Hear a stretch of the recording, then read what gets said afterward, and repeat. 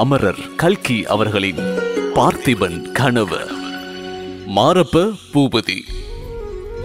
வாசலில் குதிரையில் வந்து இறங்கியவன் திடக்காத்திரமுள்ள யவ்வன புருஷன்.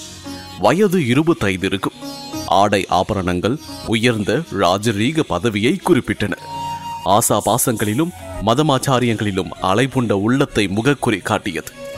சேனாதிபதி வர வேண்டும் என்று சொல்லி கிழவன் வந்தவனை வரவேற்று உள்ளே அழைத்து கொண்டு வந்தார். இனிமேல் என்னை அப்படி கூப்பிடாதே.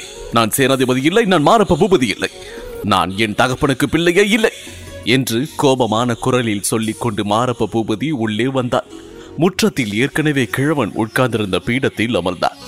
யுவராஜா, எதற்காக இந்த பிரம்மை உங்களுக்கு என்று ஆரம்பித்தான் கிழவன். அந்த கதையெல்லாம் அப்புறம் வைத்துக் கொள்ளலாம். நீ ஏதாவது பார்த்தாயா இல்லையா? வெறுமனை என்னை அழைக்கழிக்க உத்தேசமா? பார்த்தேன் யுவராஜா, உங்களுக்கு என்ன வேண்டுமோ கேட்டால் சொல்கின்றேன். முக்கியமான விஷயம் சண்டைதான். அதன் முடிவு என்ன ஆகும்? இதை தெரிந்து சொல்ல முடியாவிட்டால் உன் ஜோசியத்தினால் என்ன பிரயோஜனம்? சுவடிகளையும் சோழிகளையும் தூக்கி நானே காவிரி ஆற்றில் இருந்து விடுகின்றேன் என்றான் மாரப்பன். அப்படியே செய்து விடுங்கள் யுவராஜா, எனக்கு ரொம்ப அனுகூலமாயிருக்கும். பாருங்கள், என்னுடைய சொந்த விஷயத்தில் இந்த சாஸ்திரம் பிரயோஜனப்படவில்லை. ஒரே நாளில் குடும்பம் முழுவதும் அழிந்து விட்டது. குலத்தை வளர்ப்பதற்கு ஒரு பெண் குழந்தைதான் மிஞ்சி இருக்கின்றது. வள்ளி சுகமாயிருக்கின்றாள் ஆச்சாரி என்று மாரப்ப பூபதி கேட்டான். அப்பொழுது அவன் முகத்தில் ஒரு விகாரம் காணப்பட்டது. ஏதோ இருக்கின்றாள் என்றான் கிழவன். ஆமாம், பொன்னன் சண்டைக்கு போய்விட்டால் வள்ளி என்ன செய்வான்? அதற்கென்ன யுவராஜா, வள்ளியை காப்பாற்ற கடவுள் இருக்கின்றார், இந்த கிழவனும் இருக்கின்றேன் என்று அழுத்தி சொன்னான் வீரபத்திர ஆச்சாரி. ஆமாம், நீ இருக்கும் போது அவளுக்கு என்ன வந்தது? இருக்கட்டும், ஏதோ பேசிக் கொண்டிருக்கின்றோம். இந்த சண்டையில் முடிவு என்ன ஆகும்? உன் சோழி கணக்கில் ஏதாவது தெரிகின்றதா இருந்தால் சொல்லு. இல்லாவிட்டால் உன் ஜோசிய கடையை கட்டு. கடையை அப்போதே கட்டிவிட்டேன் யுவராஜா. உங்களுடைய தொந்தரவினால் தான் மறுபடியும் அதை திறந்தேன். திறந்ததில் என்ன தெரிந்தது? கிரகங்களின் சேர்க்கை ரொம்ப பயங்கரமான முடிவை காட்டுகின்றது. சண்டையில் ஒரு பக்கத்து சேனை அடியோடு அழிந்து போகும். யுத்த களத்துக்கு போனவர்களில் ஒருவராவது திரும்பி வர மாட்டார்கள். ஆனால் எந்த பக்கத்து சேனை என்று எனக்கு தெரியாது. அது எனக்கு தெரியும். எந்த பக்கத்து சேனை அழியும் என்று சொல்வதற்கு நீயும் வேண்டாம், உம் சோழியும் வேண்டாம். திரும்பி வராமல் நிர்மூலமாக போகின்றது சோழ சைன்யம்தான். அந்த பெரும் புண்ணியத்தை தான் உங்கள் பார்த்திப சோழ மகாராஜா கட்டிக்கொள்ள போகின்றார். யுவராஜா, நீங்களே இப்படி சொல்லலாமா? நமக்குள் எவ்வளவு மனஸ்தாபங்கள் இருந்தாலும் பகைவனுக்கு முன்னால். யார் பகைவன்? பல்லவ சக்கரவர்த்தியா நமக்கு பகைவன்? இல்லை இல்லை, சோழ நாட்டுக்கு இப்போது பெரிய பகைவன் பார்த்திபன் தான். இவன் கையிலே வாள் எடுத்து அறிய மாட்டான், வேல் வீசி அறிய மாட்டான். இப்பேற்பட்ட வீராதி வீரன் பல்லவ சைன்யத்துடன் போர் செய்ய கிளம்புகின்றான்.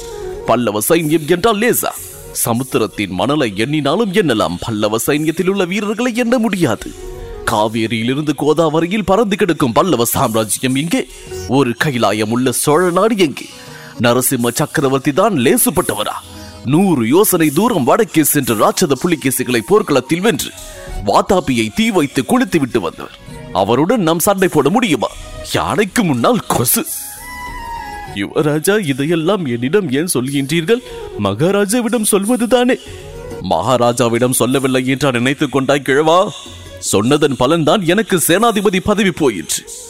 மகாராஜாவே சேனாதிபதி பதவியையும் ஏற்றுக்கொண்டு விட்டார்.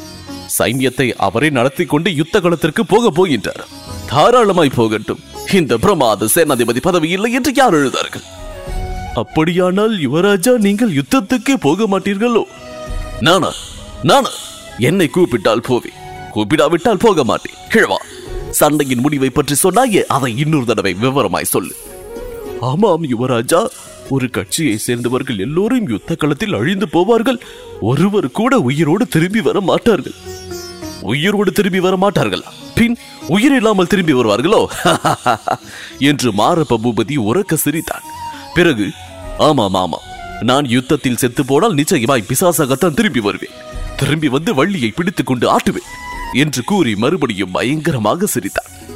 சமையல் அறையிலிருந்து இதை கேட்டுக் கொண்டிருந்த வள்ளி தன் 2 கைகளையும் நெரித்து, உன் கழுத்தை இந்த மாதிரி நெரித்துக் கொள்ளுவேன் என்று முணுமுணுத்தாள்.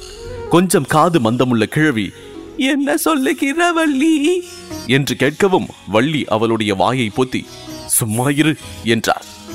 உள்ளே யார் பேசுகின்றது என்று கேட்டான் மாரப்ப பூபதி.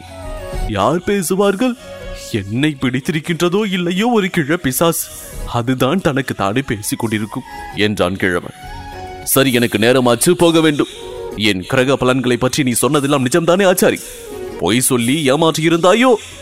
தங்களை ஏமாற்றி எனக்கு என்ன ஆக வேண்டும் யுவராஜா? மாரப்ப பூபதி எழுந்து நின்று சுற்றுமுற்று பார்த்தார். முற்றத்தில் அடுக்கி வைத்திருந்த வாள்களையும் வேல்களையும் சுத்தி கேடயங்களையும் பார்த்துவிட்டு சிரித்தார். ரொம்ப முனைந்து வேலை செய்கின்றாயாக்கு. கத்தி, கேடயம், வாழ், வேல், இந்த வாழைப்பட்டை கத்திகளையும் புல்லறியும் அறிவாள்களையும் வைத்துக் கொண்டுதான் உங்கள் பார்த்திப மகாராஜா பல்லவ சக்கரவர்த்தியை ஜெயித்துவிட போகின்றார். நல்ல வேடிக்கை என்று உரக்க சிரித்துக் கொண்டே ஒரு பக்கத்தில் அடுக்கி வைத்திருந்த வாள்களை காலால் உதைத்து தள்ளினார். அப்படியே வாசற் பக்கம் போனார். உலைக்களத்தில் கிளம்பும் அனர் பொறிகளைப் போல் கிழவன் கண்களிலே தீப்பொறி பறந்தது. இதன் தொடர்ச்சியை போர் முரசு இதில் தொடர்ந்து கேட்கலாம். இதுவரை அமரர் கல்கி அவர்களின் பார்த்திபன் கனவு கேட்டீர்கள். உங்களுக்காக வழங்கிய நான் DJ முருகா.